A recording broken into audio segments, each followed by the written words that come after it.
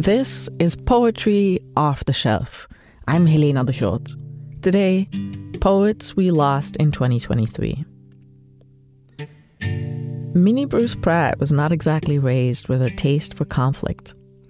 As an only child, born in Alabama in the 1940s, she was taught to be polite, demure, just like her mother, who never challenged her father when he'd go on one of his John Birch-inspired dinner table rants about the Catholic, communist, Jewish, black conspiracy. And Minnie Bruce, for a while at least, played the part.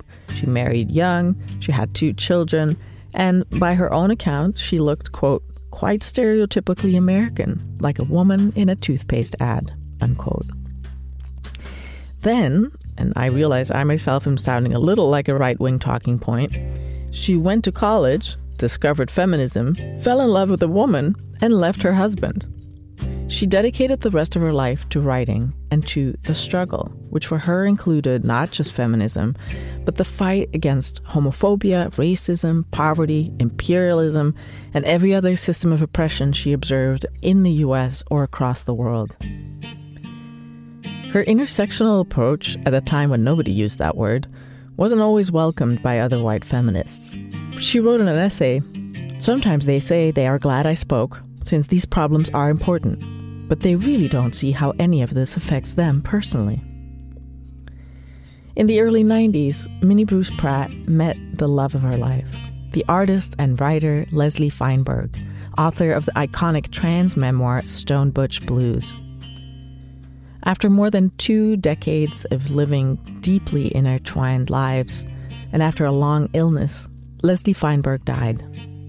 9 years later, on July 2nd, 2023, Minnie Bruce died too, of a fast-growing brain tumor that had been diagnosed only weeks before.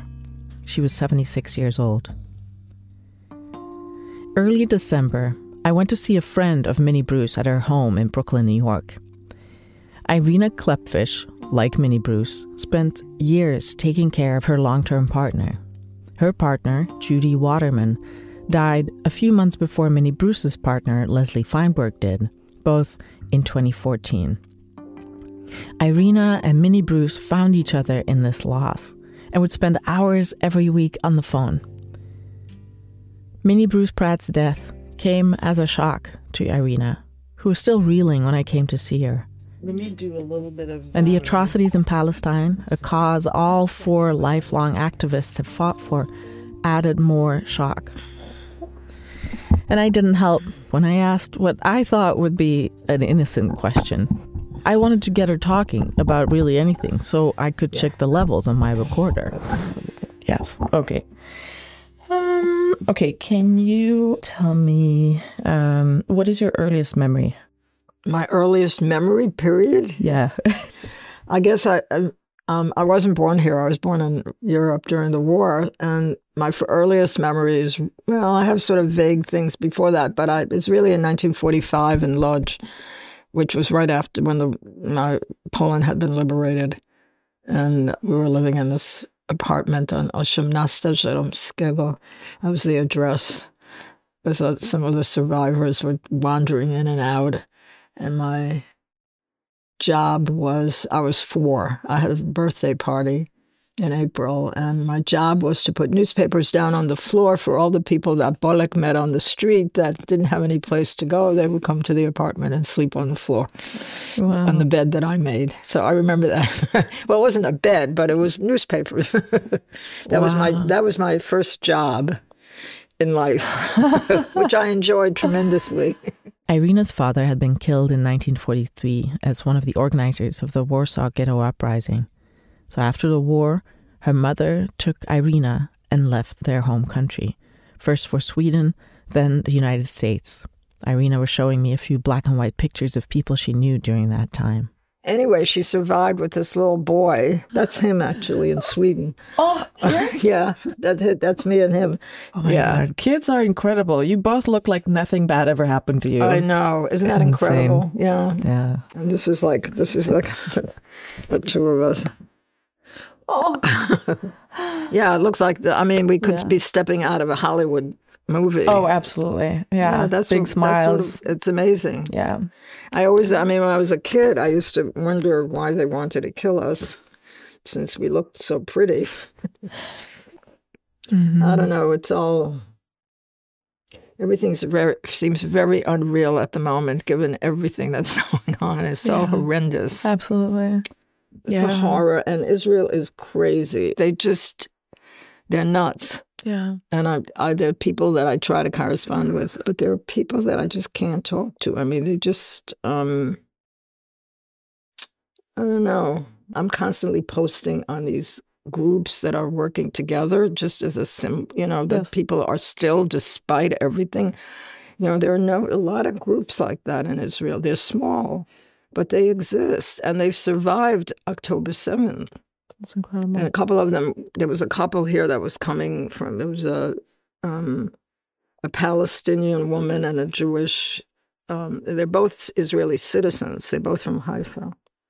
But they're in this thing called Standing Together, and they've survived October 7th. And, I keep posting, and then people don't even like it. Yeah. Like, what's wrong with peace? I mean, even if you hold a different position, like, what's wrong with peace? I was looking at Minnie Bruce. There's a wonderful passage that she has about poetry in the time of war. But she was just talking about her becoming a poet. And she said, "When I began living as a lesbian, I had no place in that world of legislators and poets except as a criminal. I had to create a new reality, find in hidden lives the bittersweet kernel of possibility, and bring that in my hands, on my tongue, to being. I was able to emerge as a poet and a lesbian only because a place had been opened to me through creative organizing and acts of individual courage by lesbian and gay people, as well as through the larger civil rights and liberation movements in this country. In those movements, there has been a vision and a dream of a place without domination, without injustice authorized by law. I can say because of that dream, I have become a poet. Not one who offers alternative legislation, but one who offers possibility, threatening to some, desired by others, but possibility." I think it's a great passage. I mean, I think a lot about her now, and how she would be responding to what's going on. I mean, it's we checked in with each other like once a week and had these marathon conversations for the. I mean, it was interesting. We weren't friends, I mean, I know, like when I was teaching at Wake Forest, I brought her down to do a reading or something. So we would do that kind of thing, but we weren't really. But in the last few years, we just somehow, we only saw each other once, but like we would have these weekly marathon conversations. I mean, we had a lot in common in very different ways. And one of the things, I mean, that was really important was us becoming widows. I mean, Leslie died the same year that Judy died. We were widows for like 9 years.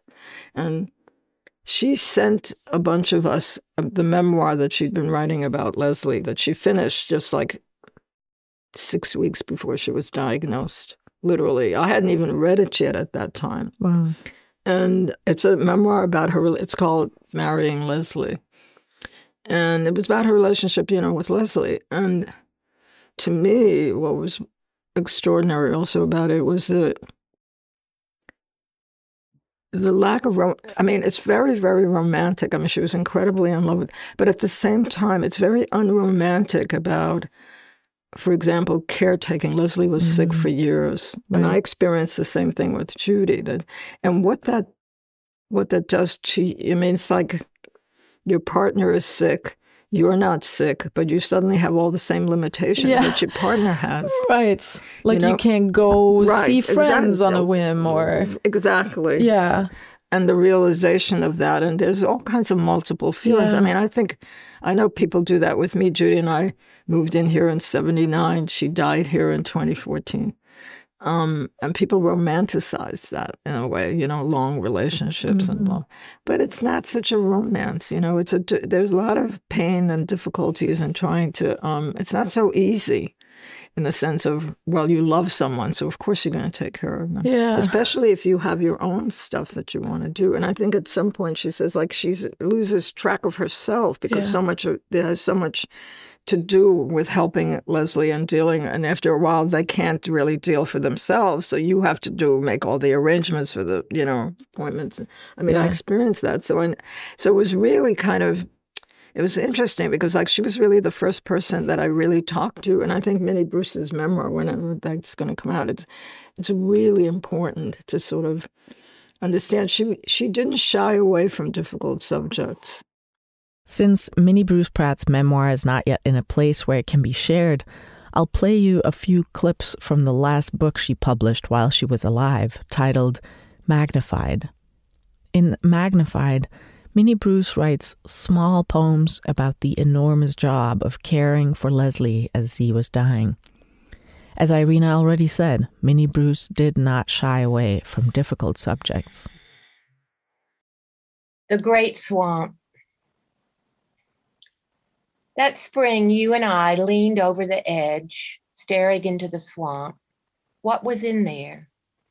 Amphibian eyes glinting like treasure in the water, gold dots of pollen flecking a sodden carpet.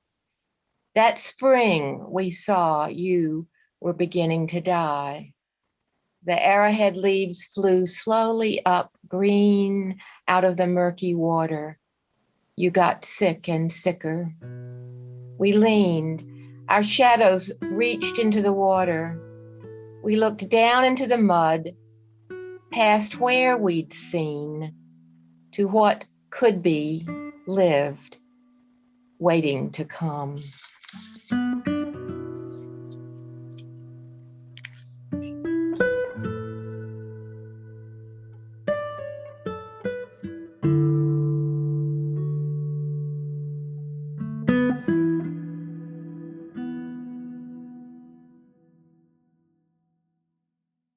One of her problems at the end, in the last few months, was trying to finish this memoir, and she didn't know she was sick, so she didn't think that she had a deadline, but she was wanting to finish it, and she's also working for Workers' World, and she was seriously into it, and we talked about it, and then I finally said to her, just take a leave of absence. I mean, it's not going to fall apart. Just take a leave of absence.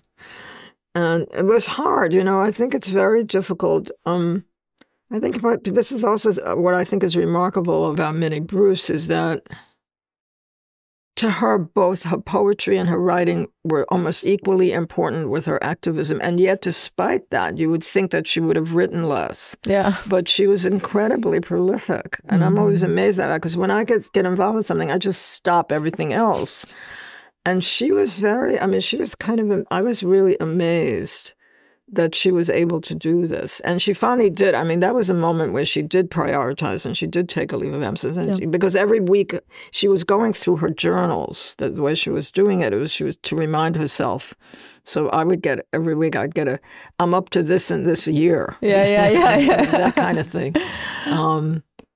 And she eventually finished it. And she finished it, like I say, I think it was maybe 6 or 7 weeks before she was diagnosed. And it was just, it's still very hard. I mean, it happened so fast. Yeah, because she had an aggressive brain tumor, right? So something that moved really fast. Very, and within 3 weeks of the diagnosis, she had died.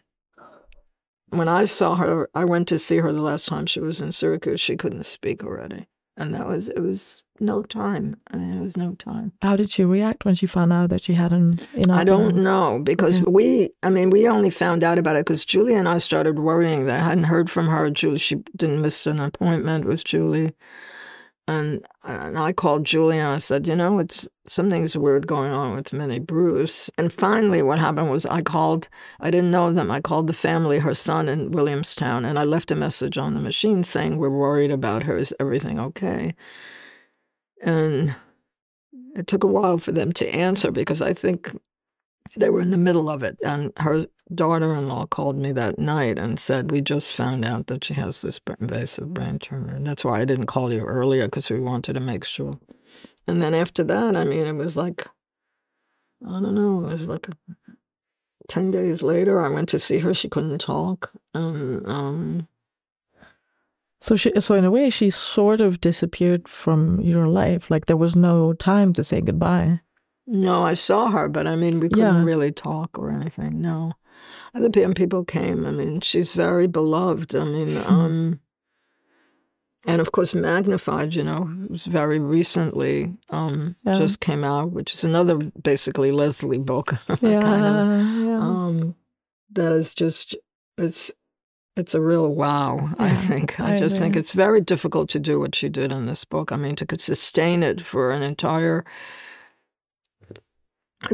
book, to maintain that, and it's so carefully, she's so careful. She's done that in her previous works, but this one was really, I think, almost, she's much more expansive in her earlier work. Her lines are longer, the poems are longer, it's a different kind of almost, but in this last one, it was very refined and very minimalist in a certain way. Yeah. Don't you agree? I agree. And I especially, what I found so remarkable was sort of how much silence there was in the poems. Just her going for a walk and looking at a leaf or at a little insect, and just that becomes the whole world, that becomes like enough. So there's a lot of walking in my work. One of my books is called Walking Back Up Depot Street, right? I think I'm a country person. I did a lot of walking in my life. With these poems, they literally were walking poems because they started in 2007. Leslie was getting much sicker. She was still up and about and working, but not out in the world very much.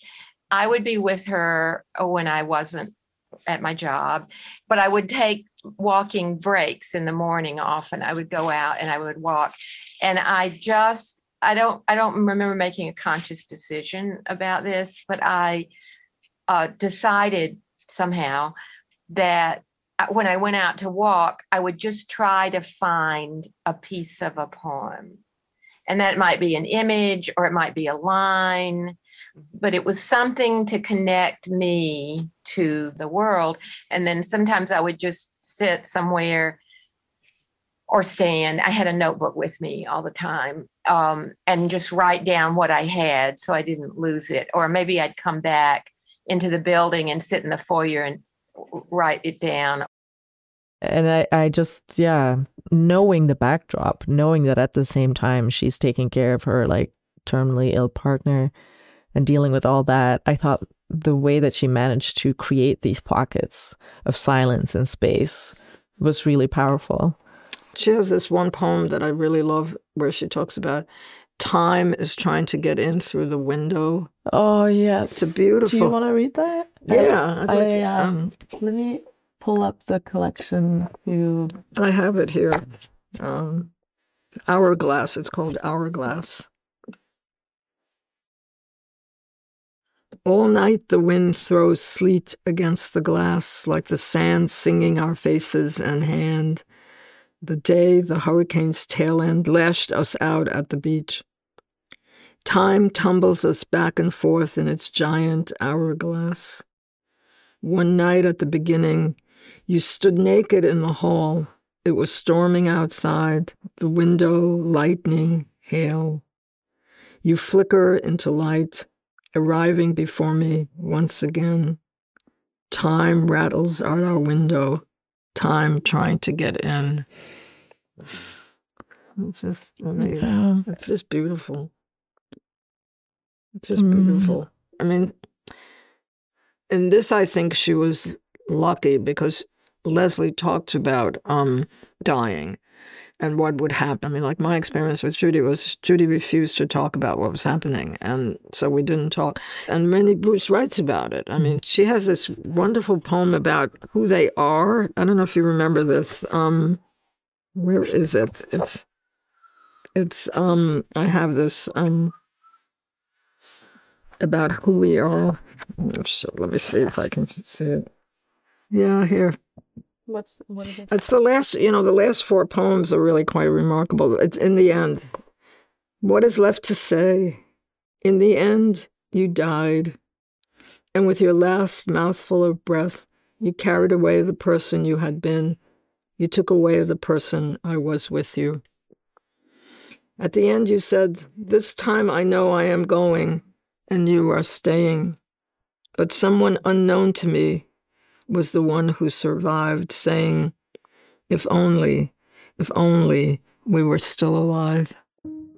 Yeah, that's just, it's beautiful. It's beautiful, and there's something so scary about it, that to imagine that she feels like she has to go on living as someone she doesn't even know, yeah, because that she's a different without person. Leslie? That she become a different person. Yeah.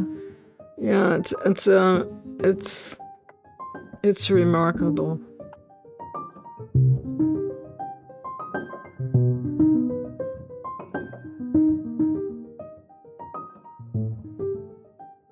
And so, because you said, that you really developed this friendship after you became widows.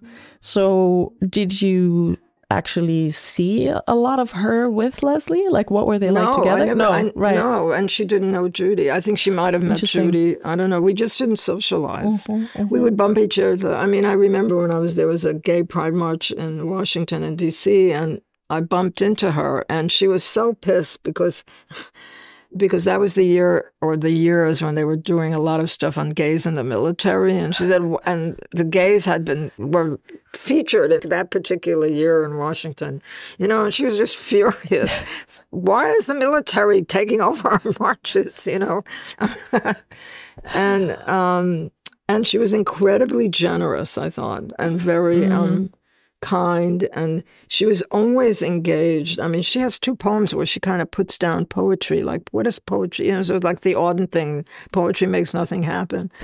And it was interesting because she's writing a poem about how he's writing poems.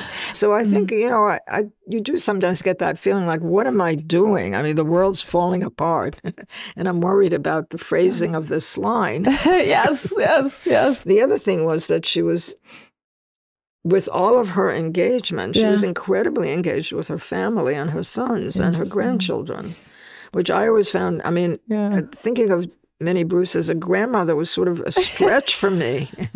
It was really, but she was, and she sent me videos and photographs, and she wanted me to see and listen, and she was very proud, and she was very conscious of the next generation in a way that very few people I know. I mean, people have but she went out of her way always to kind of make sure that she was in touch with a younger generation, that she was talking to them and seeing where they're at and what she could contribute and so on.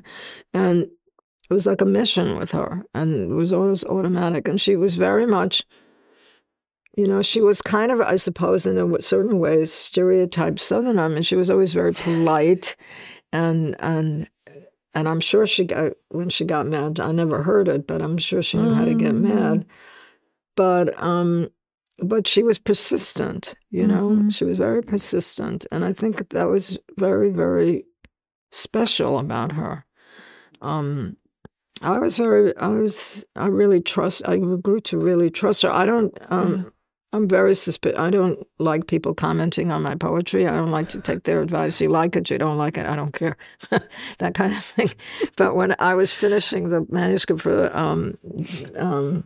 for her birth, I showed it to her, to ask her for advice. And I listened to a couple of the things that she said, not everything, but some of the things. And she's like the only person I've ever done that with. Wow.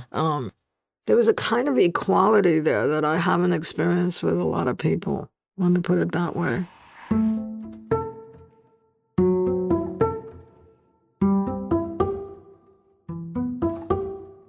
There's a part of Minnie Bruce Pratt's story I haven't told yet because it tends to overshadow everything else. So here goes.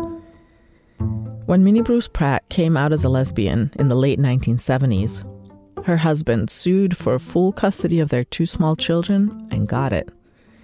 In her collection, Crime Against Nature, Minnie Bruce writes, "Women ask, why didn't you, like they do of women who've been raped? And I ask myself, why didn't I?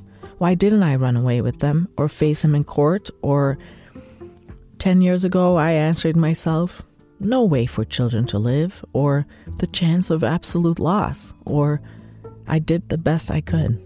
It was not enough. It was about terror and power.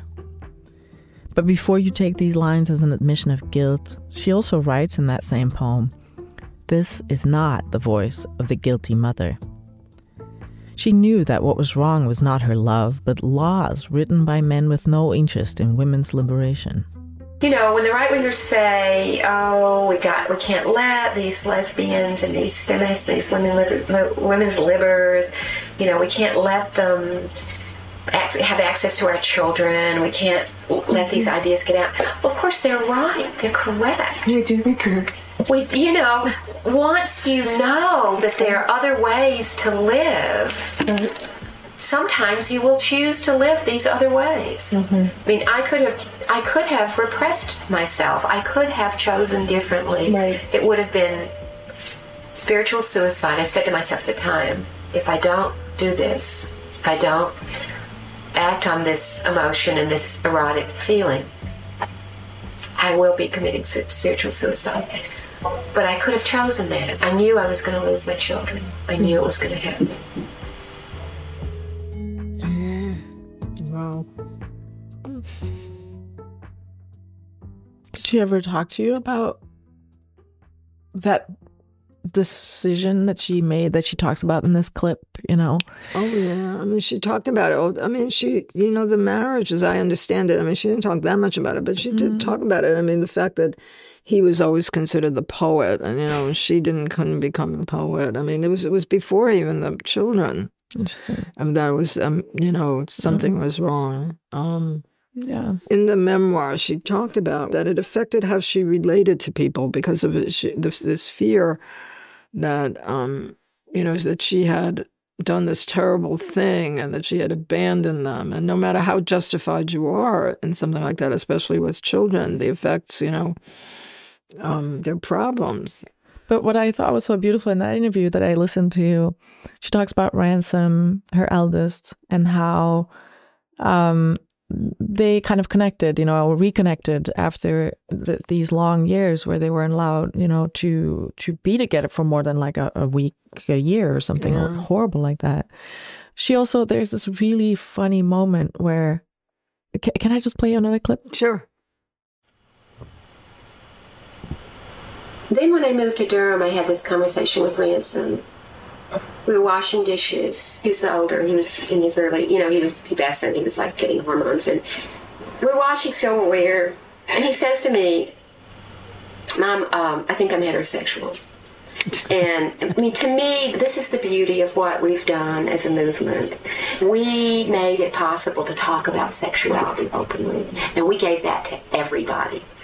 Everybody, whether they understand that or not, we gave it to everybody. And I saw it with my own child who's standing there at 13 consciously claiming his sexuality at 13 in a way that I couldn't do until I was 28 years old. 28, 29, 30, you know. Yeah. It's a big deal. Big deal.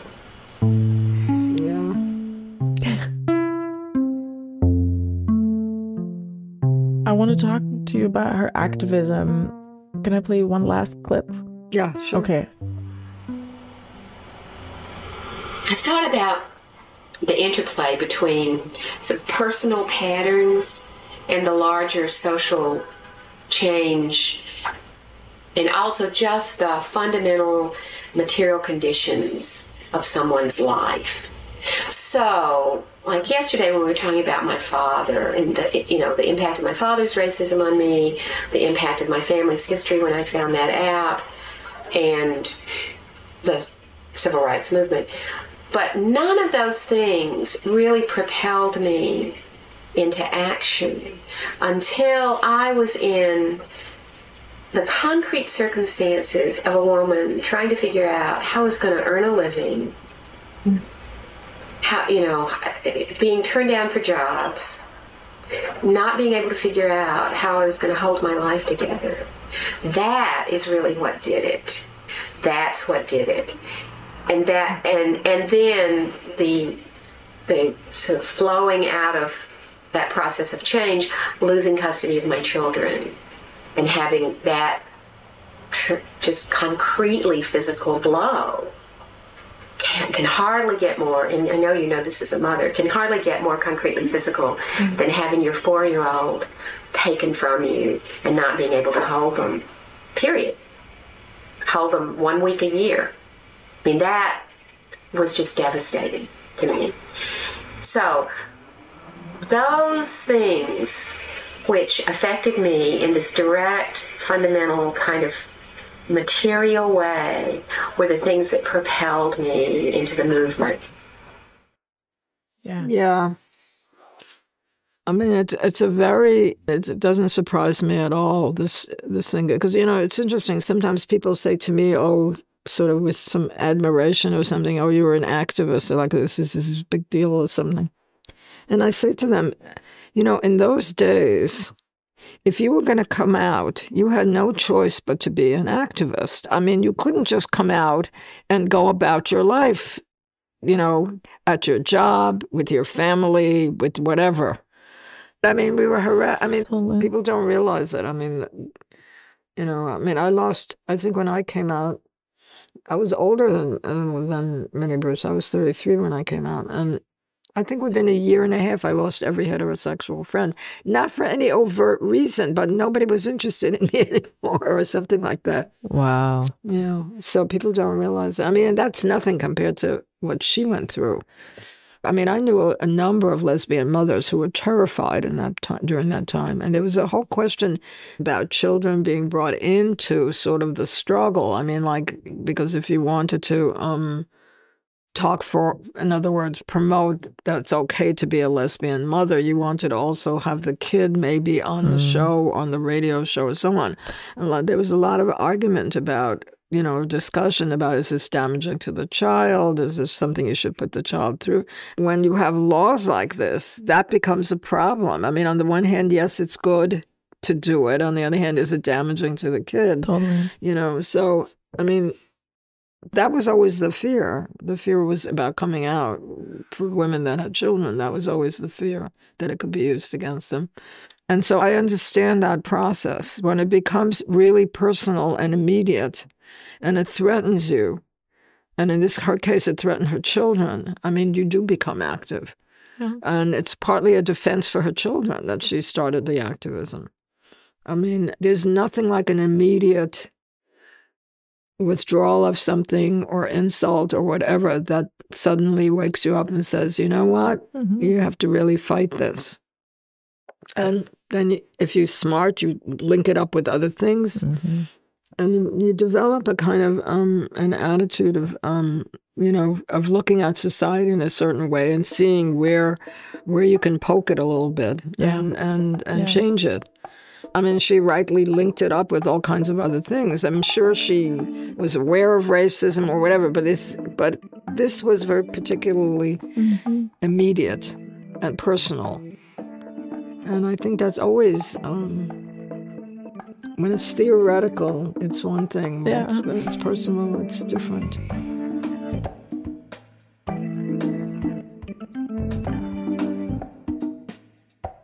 And over the course of these phone calls, did you feel like you were better able to process? I certainly think I was able to deal with...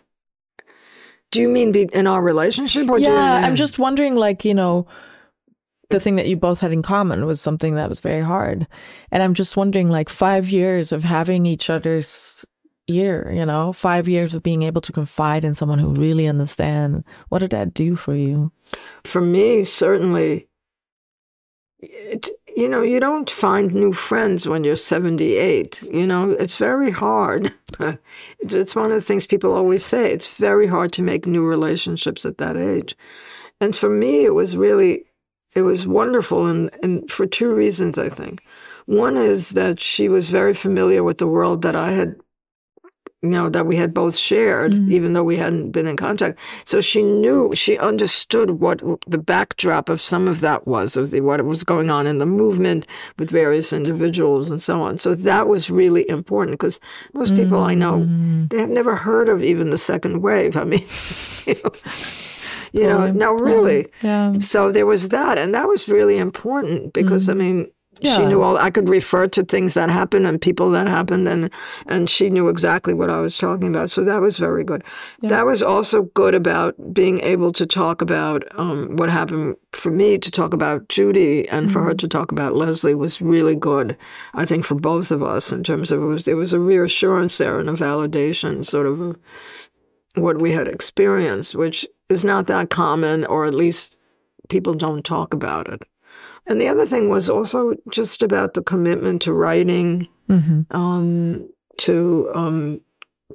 our own work. It was a kind of, I think we reinforced each other. I mean, I think I was helpful in pushing her to finish the memoir. And for me, it was also a kind of forcing me to look at my own stuff, because I was flipped out after Judy died for a number of years. I was doing the bare minimum of living, kind of surviving. Yeah. And so in that way, it was very, very, for me, it was one of the things that got me back into the world. I mean, I was really groping. I mean, my mother died 2 years after Judy died. And that was the end of I had no more family. So it was, having Minnie Bruce was really a gift to me. To me, it was, getting to know her was a gift. She also, I don't know if you realize, she had these, I think it's either Tuesday or Thursday. It was one day with a T. That's what I remember. She would put out a poem on Facebook. She wanted me to do it too. She said, "It's really good, Irina. You know, sometimes it does inspire people." And she said, "You know, it's really, you should think about doing it." And she was adamant about it, and she did it. I mean, I used to see her. She would publish something that would be maybe relevant with something that's already been published, and maybe a little bit relevant to whatever was going on at the moment. She did that every week. I mean, despite the fact that poetry doesn't make anything happen. You know? But she was right. I mean, people read her work and they respond. I have to say, putting my poetry up on Facebook has really helped me, because, you know, people write and say things like, "I had trouble getting up this morning, and then I read the poem and I could get up and keep going." And that, to me, you know, poetry isn't political action. It isn't. It's not the kinds of structural work that has to be done. But what I do know is poetry helps us stay alive. It helps us stay alive. I think it helps people remember why we're trying to make a better world, especially when, you know, so many of us are the people who are targeted, the people of color, the disabled people, the queer people, the trans people, you know, the poor people. These poems to me are really about that keep us alive, not for some abstract political position. No, because the world is beautiful and we are precious and we have so much creativity and possibility that is being trampled on every day. What might our world be if we could bring our dreams into reality? What might it be?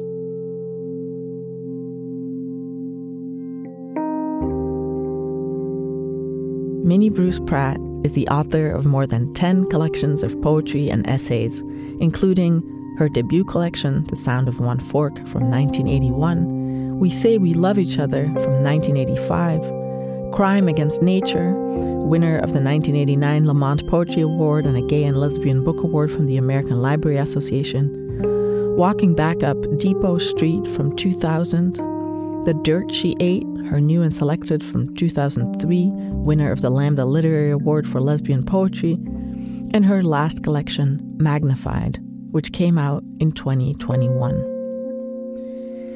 Minnie Bruce Pratt was the recipient of many awards and grants, including a 1990 National Endowment for the Arts Fellowship, which infamously drew criticism from Jesse Helms, the ultra-conservative Republican senator from North Carolina, who tried to have the NEA rescind the award.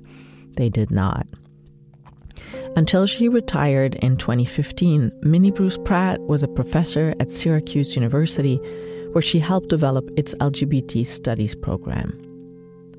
Irina Klepfish is the author of several collections of poetry and prose, including her essay collection Dreams of an Insomniac from 1990, A Few Words in the Mother Tongue, poem selected anew, which has an introduction by Adrienne Rich and was nominated for a Lambda Prize in Poetry in 1990, and Her Birth and Later Years, Poems New and Collected, which won the 2023 Audre Lorde Award for Lesbian Poetry and was a finalist for the 2022 National Jewish Book Award in Poetry.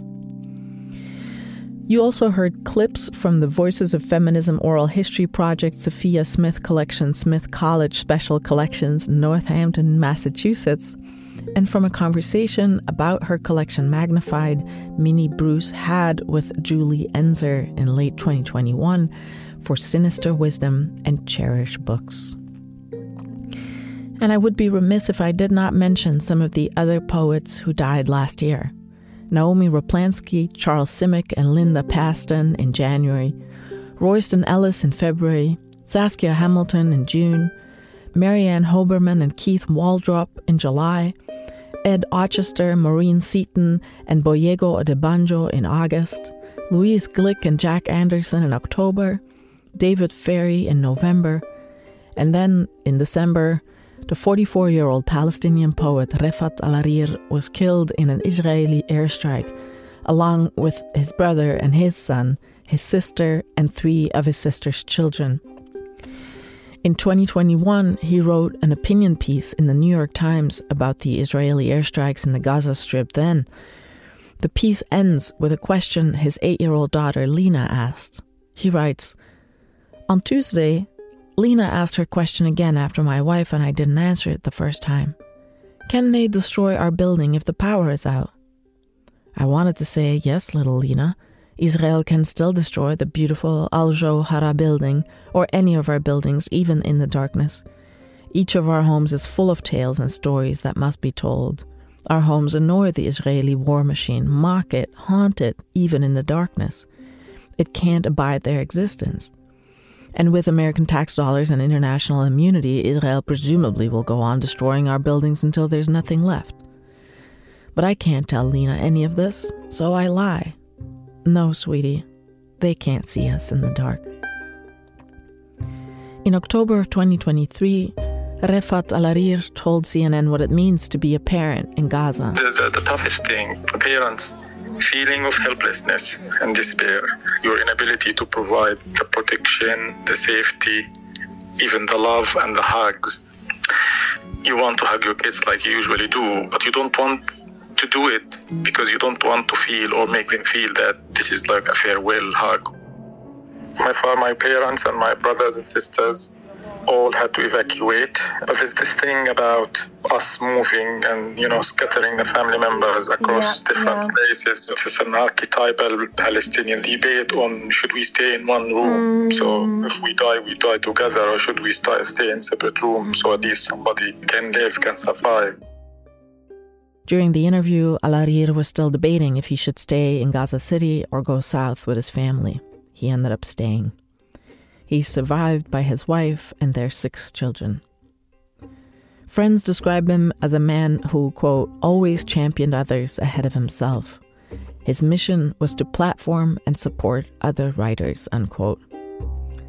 Alareer was a scholar who taught English literature and creative writing at the Islamic University of Gaza. For him, English was not just the language of some of his favorite writers, such as Shakespeare or John Donne, but a way to break through the walls of the open-air prison he was living in, a way to speak to the world and be heard. In 2015, he co-founded the nonprofit We Are Not Numbers, which gave young Palestinians living in Gaza and refugee camps the chance to write their story. To find out more about any or all of these poets, check out the Poetry Foundation website, The music in this episode is by Blue Dot Sessions. I'm Helena de Groot, and this was Poetry Off the Shelf. Thank you for listening.